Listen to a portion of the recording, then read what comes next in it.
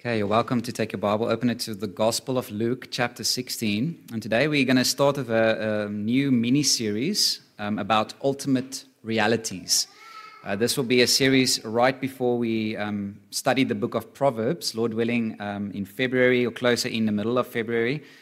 And the idea of this series is to look at these texts or realities, doctrines that really define everything we look at, the way we think, the way we live.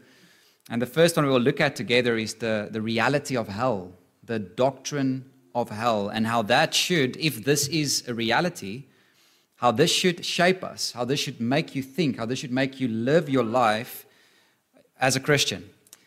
So that's really my hope for all of us, is as we study these texts together in context, that we will live like Christians and think like Christians. So let's read the text together, and then we'll dive in. So this is Luke 16 from verse 19.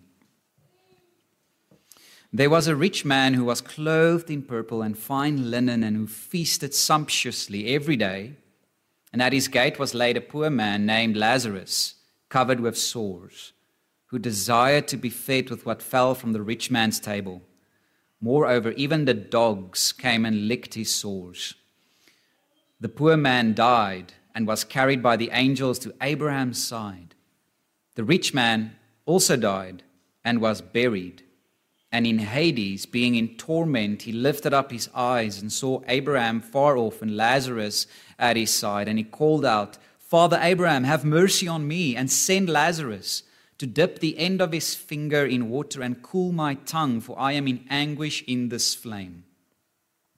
But Abraham said, "Child, remember that you in your lifetime received your good things, and Lazarus in like manner bad things. But now he is comforted here, and you are in anguish. And besides all this, between us and you a great chasm has been fixed, in order that those who would pass from here to you may not be able, and none may cross from there to us." And he said, "Then I beg you, Father, to send him to my father's house, for I have 5 brothers, so that he may warn them, lest they also come into this place of torment." But Abraham said, "They have Moses and the prophets. Let them hear them." And he said, "No, Father Abraham, but if someone goes to them from the dead, they will repent." He said to him, "If they do not hear Moses and the prophets, neither will they be convinced if someone should rise from the dead." It's the reading of God's word. Let's pray. Father, we are humble and dependent upon you to help us understand this text. Lord, these realities are far greater than we have the capacity to understand. But Lord, please be merciful to us. Use this text and your Holy Spirit to kindle again our fear of you, our love for the lost, and to draw us to Christ. Please be merciful and help us in this, Lord, we pray. In Jesus' name, amen. So if hell is real, then you and I need to think about it and change the way we live our lives in the light of that great reality. And I would guess, if I were to guess, hell is not a topic that is one of our favorite topics to either think about or talk about. Not only does the world completely ignore this topic, but many Christians do as well. In most cases, our understanding of hell is just non-existent because we never talk about it. And I think one of the main reasons for that is our love affair with comfort. We hate feeling uncomfortable in any way. And to be honest, the idea of people going to hell is just too much to bear intellectually and emotionally for us. But if we want to think rightly about this reality, it has to start with the basic observation that Jesus, the most loving, most gracious, gentle, and holy man that ever lived, spoke more about hell than about heaven. And in fact, if I'm not mistaken, Jesus speaks more about hell than anybody else in the entire Bible. Why? Why is that? Because no man has ever loved like this man loved. No man has greater authority to teach us what hell will be like than Jesus, because he is God. He knows. This reality is worth talking about and even warning other people about, because it is such a horrific reality. And that is exactly what we find in this parable of the rich man and Lazarus. Now, some have even doubted whether this is a parable or not because of that unique feature that Jesus calls the poor man Lazarus. Normally, Jesus doesn't give people names in his parables, but in this case, he gives him a name. And I think there will be a reason for that. We'll look later. Now, whether it's a parable or not, the reality it communicates is real. The main point still remains. Jesus is warning his audience, and we'll find out who that audience is. But to look at that, we first have to look at where we are in the context of the Gospel of Luke. In Luke's Gospel, from chapters 13 up until about chapter 17, is a long extended section where Jesus confronts the Pharisees. He's head-butting with them. There's a conflict with the Pharisees. The Pharisees were upset that Jesus showed compassion on the Sabbath. Remember chapter 15 of Luke, the Pharisees were upset that the sinners and tax collectors came to him and he ate with them. And then we find those beautiful three parables, the parable of the lost sheep, the lost coin, and the prodigal son. In this section, again, the conflict with the Pharisees is about their love with money. We'll see that now. That's the twin themes that comes up over and over again in this section is the Pharisees' attitude towards the poor and the lost and their attitude towards money. In chapter 16, Jesus has just told the parable of the shrewd manager, and he concluded that parable in verse 13. Just look at verse 13, where he says, "No servant can serve two masters, for either he will hate the one and love the other, or he will be devoted to the one and despise the other. You cannot serve God and money." So this is a simple point. Jesus says you cannot be divided in your devotion or commitment to God. Many people have tried that. They've tried the experiment to try to serve both God and money. They try to be both a friend of the world and a friend of God. They try to have both money as their master as well as God as their master. I love how J.C. Riles writes about this. He says, these people have too much religion to be happy in the world, and they have too much of the world in their hearts to be happy in their religion. They are just miserable wrecks because they are torn between their two masters. Jesus wants you and me to be free from the love of money. Because as my good pastor friend said, money is a good servant, but a terrible master. Money is a good servant, but it's a terrible master. Jesus wants to be your master, and he wants you to be the master of money. But the Pharisees disagreed. Look at verse 14. So verse 14 in chapter 16 says, the Pharisees, who were lovers of money, heard all these things, and they ridiculed him. That ridicule is the same mocking later in the gospel where they would mock him on the cross and said, he saved others, he can't save himself. This is a jeering mock. Really, Jesus? Don't you know that we get it right? We can serve both God and money. Haven't you seen us? I mean, we are the proof. The Pharisees probably said, right?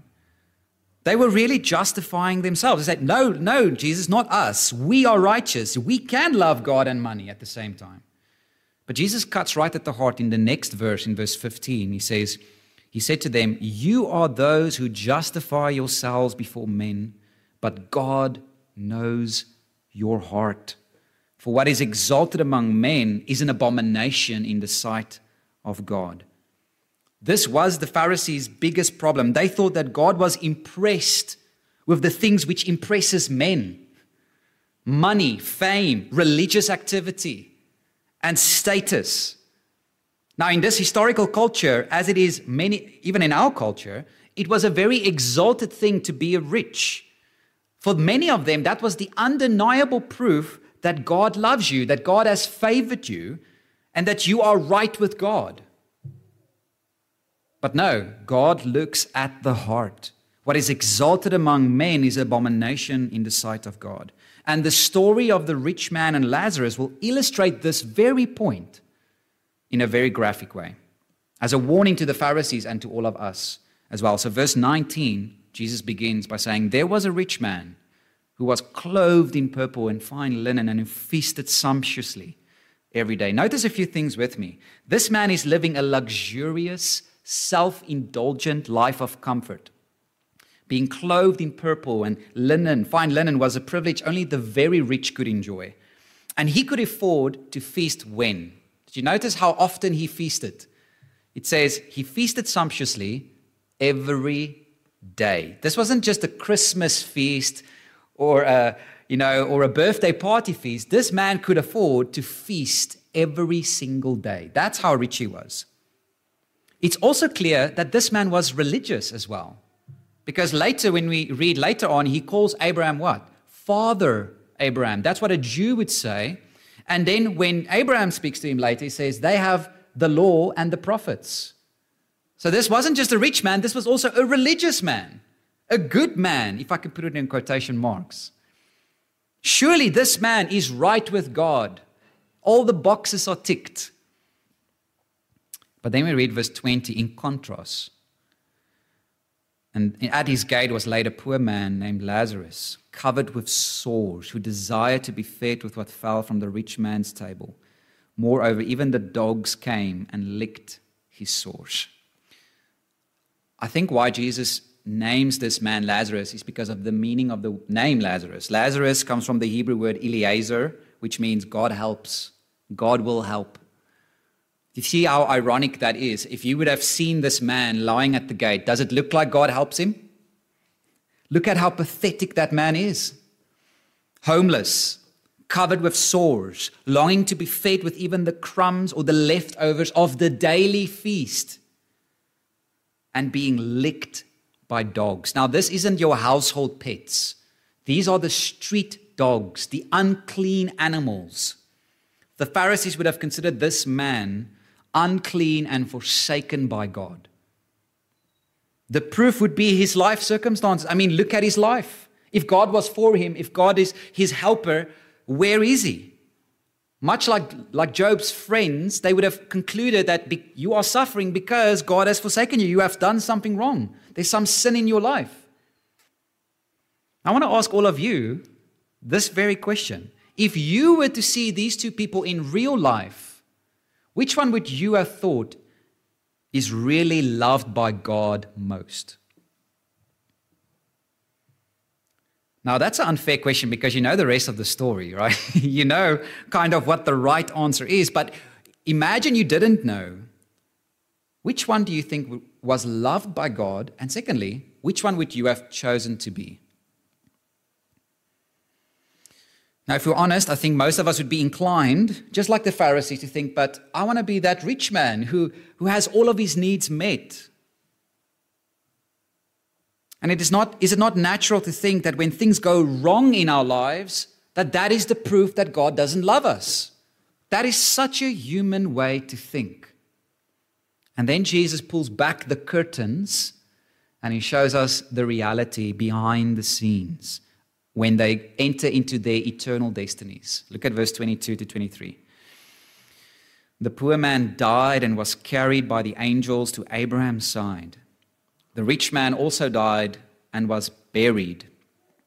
And in Hades, being in torment, he lifted up his eyes and saw Abraham far off and Lazarus at his side.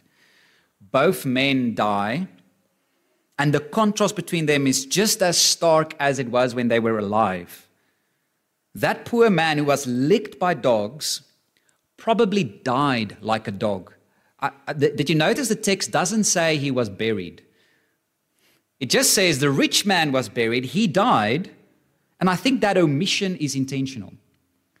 Like a dog, like a nothing, like a cast out piece of rubbish, that man passed away. Nobody cared, nobody noticed. The rich man also died, but the text says he was buried. Now try and imagine how his burial was. There was probably an earthly procession of very important people praising him, honoring him. Can you imagine what was said at his funeral? What an amazing man. The Lord often picks his best flowers first. The Lord needed him. The Lord had too few angels, so he had to bring another angel home. Today, this is a very common thing, right? Doesn't matter how you live, doesn't matter what you believe, doesn't matter when you die, boom, you're in heaven. The Roman Catholics believe we are justified by faith plus merit. Protestants believe we're justified by faith alone. But the world believes we are justified by death. The moment you die, magically all your sins are washed away. Suddenly you are justified. You are okay. Don't you hear this a lot at funerals? Someone showed no sign that they loved God, loved the Bible, loved holiness, loved God's people. The moment they die, he or she is in a better place. Hell is ignored. Again, because I think it's too uncomfortable to think about. But Jesus shows us that the situation was exactly the opposite. On earth, there was a procession, but there was also a procession in heaven. The angels carried Lazarus to the side of Abraham. Can you picture the heavenly procession of angels carrying this nothing like a dog kind of a man to heaven? What a contrast. Not only did he receive this beautiful, special, angelic procession, I like it that the text says he went to the side of Abraham. In the Greek it says into the bosom of Abraham. You can imagine Abraham wrapping his arms around him. Now, one thing I was wondering, why doesn't it say into the Lord's presence? Why did it say into Abraham's presence? Well, remember, for a Jew, if you were in the bosom of Abraham, that would have been one of the highest saints imaginable in heaven, comforting you. So you get this idea that even the least of God's saints is worthy of that dignity, of that honor, to be equal with Abraham, because he had the faith of Abraham. So Lazarus didn't have to wait in a long queue, a long row of thousands of people before he could even look at Abraham. No, he was there in his arms, equal to him. You see, even though he was discarded as rubbish, we see here the special care God has for even the least of his children, the least of his saints. Jesus, as the good shepherd, loses none of his sheep. They are never forgotten by him. They are written on his palms forever. He laid down his life for them. Beloved, I wish I could open your eyes right now to make you see how much God loves you.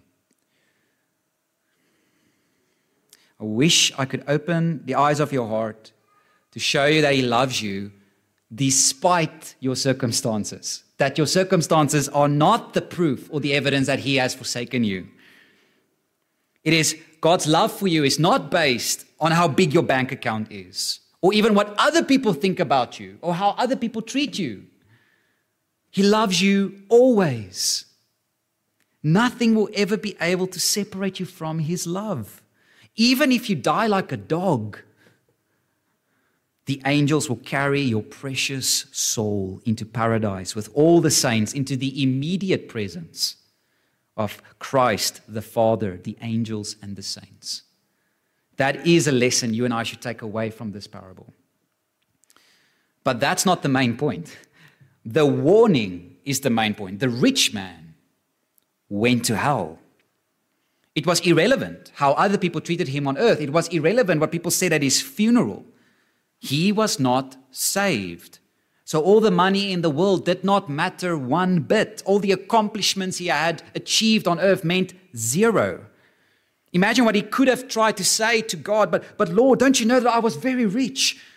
Lord, look how I feasted every day. Surely you will know I'm an important person. And God would say, and don't you know that what is exalted among men is an abomination before God? I look at the heart. You are mentioning all the things that would impress people. You did not mention anything that impresses me. Remember how many people on Judgment Day will say, Lord, Lord, did we not cast out demons? Did we not do many mighty miracles? Did we not prophesy in your name? Then Jesus will say to them, I never knew you. Depart from me, you workers of lawlessness. You see what these people were trying to do with Jesus? Jesus, look at all the impressive things that we did that impressed people. These miracles, these prophecies, they were impressive to other people. But that's not what God looks at. He looks at the heart. He looks at those times in private prayer when nobody sees you praying, and your reward will be in heaven. He sees those times when you forgive others as God has forgiven you. He sees those times when you cut off your hand and pluck out your eye so that you will not lust anymore. Those are the things which God is looking for. That is the will of the Father. Prayer, reading our Bibles, righteousness, faith, love, holiness, these are the things we are to pursue. To young Timothy, remember what Paul wrote, Timothy, flee the love of money and pursue righteousness, godliness, faith, love, steadfastness, gentleness. These are the things which a heart that is saved by grace will pursue and love. And because the wages of sin is death, God will judge and punish evildoers by casting them into the lake of fire, into outer darkness, where there will be weeping and gnashing of teeth. And this is where the rich man found himself. And next, Jesus is going to show us what hell is like. And we will do well to take his word seriously. Look at verse 24. And he called out, Father Abraham, have mercy on me and send Lazarus to dip the end of his finger in water and cool my tongue, for I am in anguish in this flame. This is a small observation. Notice that even in hell, he has the audacity to want Lazarus to serve him. He still wants Lazarus to do his bidding. He's still proud. That's one of the sad realities of hell, that in hell, people won't suddenly change. They will continue to sin against God. They will have still the ugly character they had on earth and will grow worse. But what he's asking is horrific. The suffering and the anguish in hell is so much that a drop of water will be a relief. Yet, he won't receive any mercy. And it's ironic that he wants mercy now, when he showed no mercy to Lazarus on earth. He wants a drop of water while Lazarus couldn't have the crumbs from his table. Remember what Jesus told us, blessed are the merciful, for they shall receive mercy. And James switches it around in James 2 and he says, so speak and so act as those who are to be judged under the law, for judgment is without mercy to him who has shown no mercy. Mercy triumphs over judgment. For those who have shown no mercy while they are alive will be shown no mercy when they are judged by God. Abraham replied in this way. Look at verse 25. He says, but Abraham said, child, remember that you in your lifetime received your good things, and Lazarus in like manner bad things. But now he is comforted here, and you are in anguish. The time of mercy is over. After death, there's nothing more to be done. There's no good thing you can expect from God once you have rejected him, the gospel, and Jesus. Abraham basically says, you already had your comfort. Now it is taken away from you. Lazarus had nothing. Now he is comforted. I think the emphasis here is just to show the reversal that has happened. There was a total reversal in their end destinies. It would be a mistake to think Jesus is saying here, if you are poor, you will go to heaven, and if you are rich, you'll go to hell. That would be a misreading of this text. That would be the same mistake the Pharisees made on the opposite direction, that it is exalted among men to be poor. No, don't make the same mistake on the opposite side. It's not money that is the problem. The love of money is the root of evil, of all evil. This is what was wrong with the Pharisees. They thought they could serve two masters. They thought they could be greedy and love God at the same time. They thought they could buy heaven and bribe God. So the question is not whether you are rich or poor, but whether or not you have repented from your sins and put your trust in Jesus alone to save you. There's only one way to be saved, and it's not by anything you can do or buy with money. God in love has sent his only Son to die for our sins. He suffered the wrath of God on the cross so that all who will believe in him will never be cast into eternal hell, but have eternal life. It is about the heart. Have you abandoned your self-righteousness, trusting in yourself, trusting in your money, trusting in your performance, your good works, your own way of trying to commend yourself to God? And then have you also turned to Jesus, turned to him to be your righteousness, to be your Savior? That's the only escape, the only way to avoid God's wrath in hell. For there is salvation in no one else. There is no other name under heaven given among men by which we must be saved.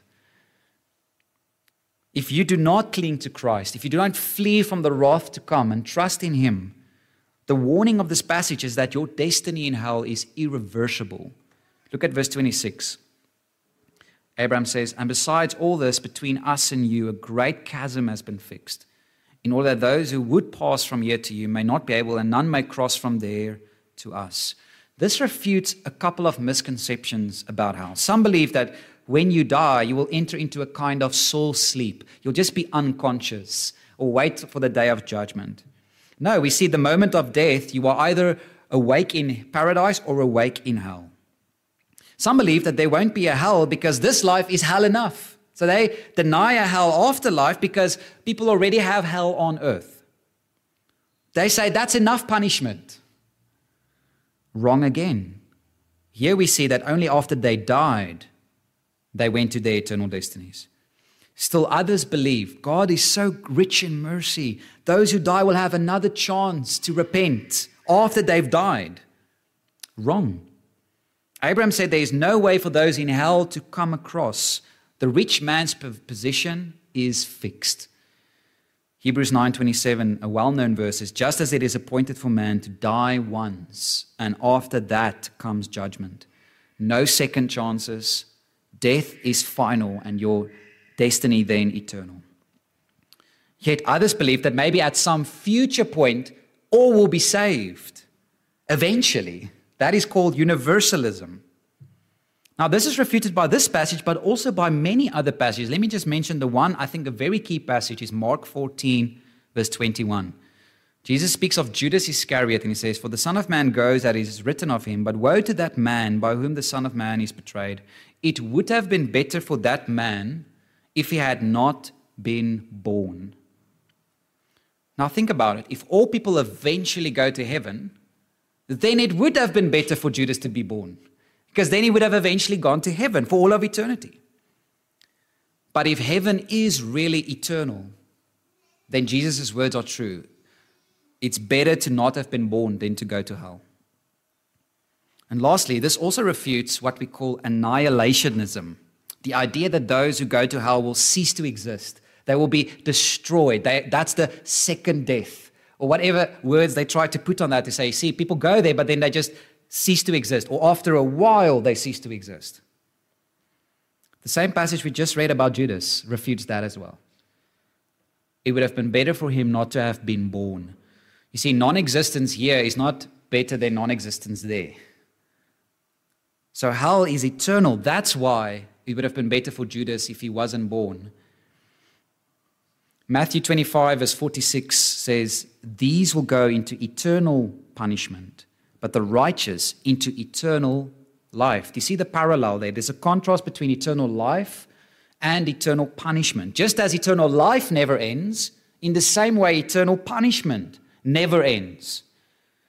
Revelations 14:11, "And the smoke of their torment goes up forever and ever, and they have no rest day or night, these worshippers of the beast and its image, and whoever receives the mark of its name." Do you see the language here? They have no rest. The smoke of their torment goes up forever and ever. There is no escape. Jesus uses language like, "their worm does not die," or "they'll be cast into unquenchable fire." You see, those are not pictures of going and then dying and ceasing to exist. That's pictures that their suffering will never end. Beloved, this is the truth. Jesus loves you by telling you the truth about hell. You see, if this is a reality, it's one of the most loving things you can do to tell and warn people about that place. That is meant to shock you, to wake you up, to take this warning seriously. The last section of the parable is worth noting, and then we'll close with some applications. So let's read verse 27 to 28. And he said, "Then I beg you, Father, to send him to my father's house, for I have 5 brothers, so that he may warn them, lest they also come into this place of torment." You see, what is the proper reaction to hell? Warn them. Suddenly the rich man became a missionary. Send people that they may warn them. Warn my family, warn my brothers, that they won't come here, Lord. Father Abraham. Ironically, Jesus is warning the Pharisees in this very parable. He's warning them right there, right then. Listen, this place is real. Verse 29 reads, "But Abraham said, 'They have Moses and the prophets. Let them listen to them.' And he said, 'No, Father Abraham, but if someone goes to them from the dead, they will repent.' He said to them, 'If they do not hear Moses and the prophets, neither will they be convinced if someone should rise from the dead.'" This is a common way to think today. Father Abraham, if they will just have more evidence, more proof, although they have all the light of the Bible, all the light of what you have done, all that evidence, but that's not enough, give them more evidence, more proof, then they will believe.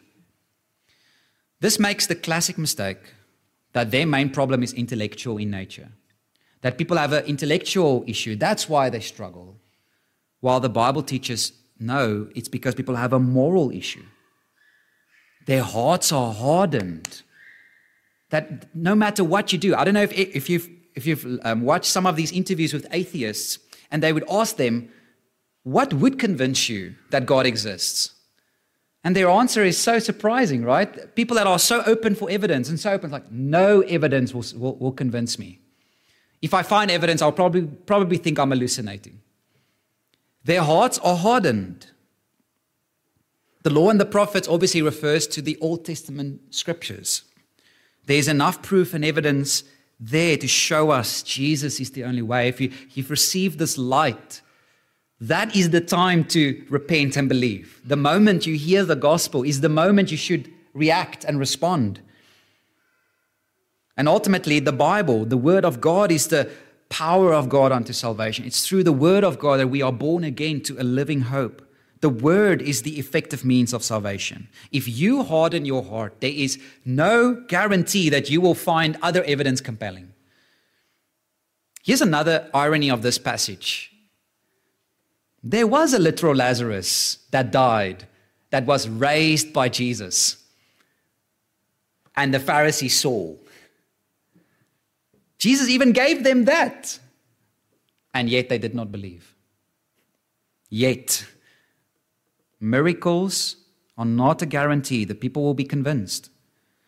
God must work in our hearts by His Holy Spirit to cause us to be born again, to open our eyes. Until then, no one will believe. Consider this for yourself.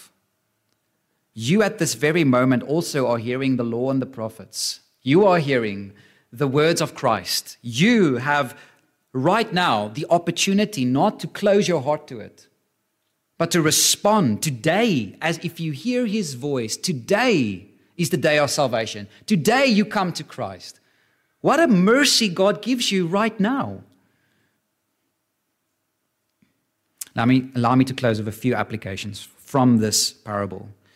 Firstly, the main point is this: stop thinking like the world thinks with regards to what is important in life. It is not important to have a lot of money, to have high status, and to receive the accolades of the world. What God thinks of you is all that matters. He looks at your heart. Even if you die like Lazarus, won't you take his place? If you knew he was saved and he would go to heaven? But the world would have seen him as a waste of life. So change the way you think about what is important in life. It's not money. It's not these external things. It's our hearts before God. Secondly, the doctrine of hell should ironically make you glad and thankful for every single thing you have. If the rich man would have been thankful for a drop of water, should you not be thankful for a glass of water? Should you not be thankful for any breath you have? Any time you are not in hell, at this very moment, all of us should be in hell. And yet you feel the sunshine, the air around you. You are alive. What a mercy. What a reason to be thankful to God for.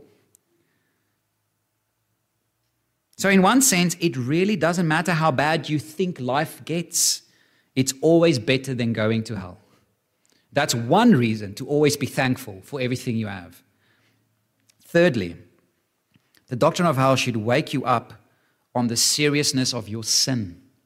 Jesus would often use hell as a reason to stop sinning. He says, if your eye causes you to sin, cut it out, for it is better to go into life lame and blind than to go to hell with 2 eyes and 2 hands.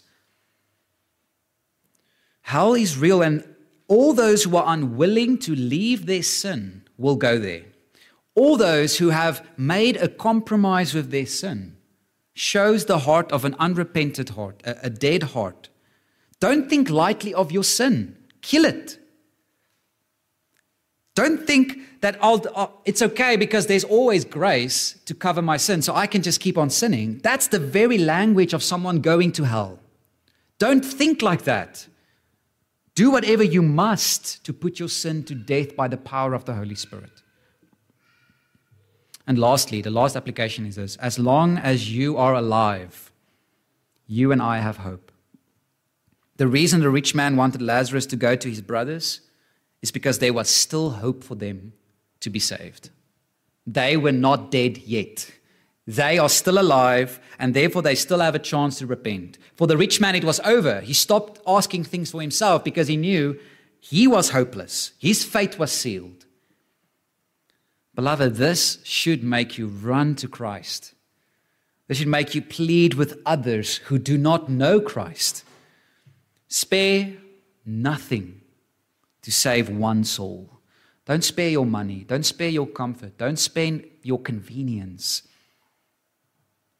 No effort is too big to snatch people out of hell, to warn them, to reach them, to show them that there's a way to be saved, to escape.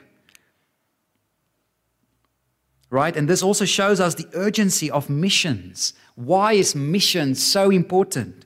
If hell was not real, if hell was temporary, if anyone who follows their own religion will go to heaven, then missions dies. Why tell others about Jesus if they are already fine on their own? If they are already okay and already going to heaven? But the truth is, there's only one way to be saved. No one comes to the Father except through Jesus. There is no other what given among men? Name. They need to know the name to be saved.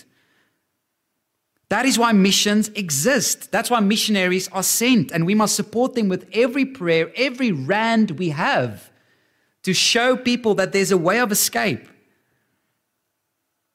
That's why you and I should never see it as a wasted life for people to go to the mission field and just die there.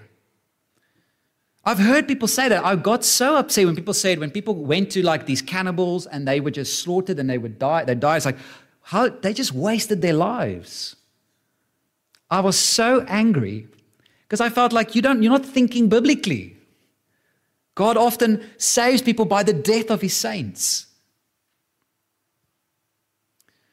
Let us be a church that has a burden for the lost, not just in Potchefstroom, but for the world, for the unreached people groups, that they too will hear the good news.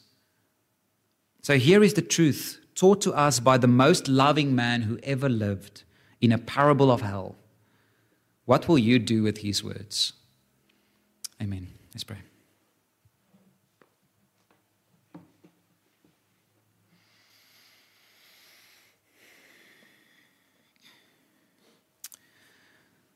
Oh, Father, we confess the capacity of our hearts. It's too small to comprehend, to grasp this reality of hell and its eternality. Lord, forgive us for our comfort-loving, convenience-seeking lives where we don't care about our neighbors next door, our colleagues, our friends, our family members who do not know you, that we are content to go to heaven on our own without these people being warned of your grace and your love and the only way of escape. Father, for those of us here who still harden their hearts, who still do not want to believe and follow you, Lord, please soften their hearts right now. Help them, draw them to Christ, show them his love for them. And for us as believers, Lord, thank you that you have opened our eyes, that you have plucked us from the fire, Lord, and saved us and brought us into your family, into your kingdom. But Lord, we are here to work, to go, to reach the lost at all cost in your wisdom and in your time, Lord. Lord, we thank you for this story, your word, that shows us the truth. May we believe it and live it out in our lives. We pray in Jesus' name. Amen.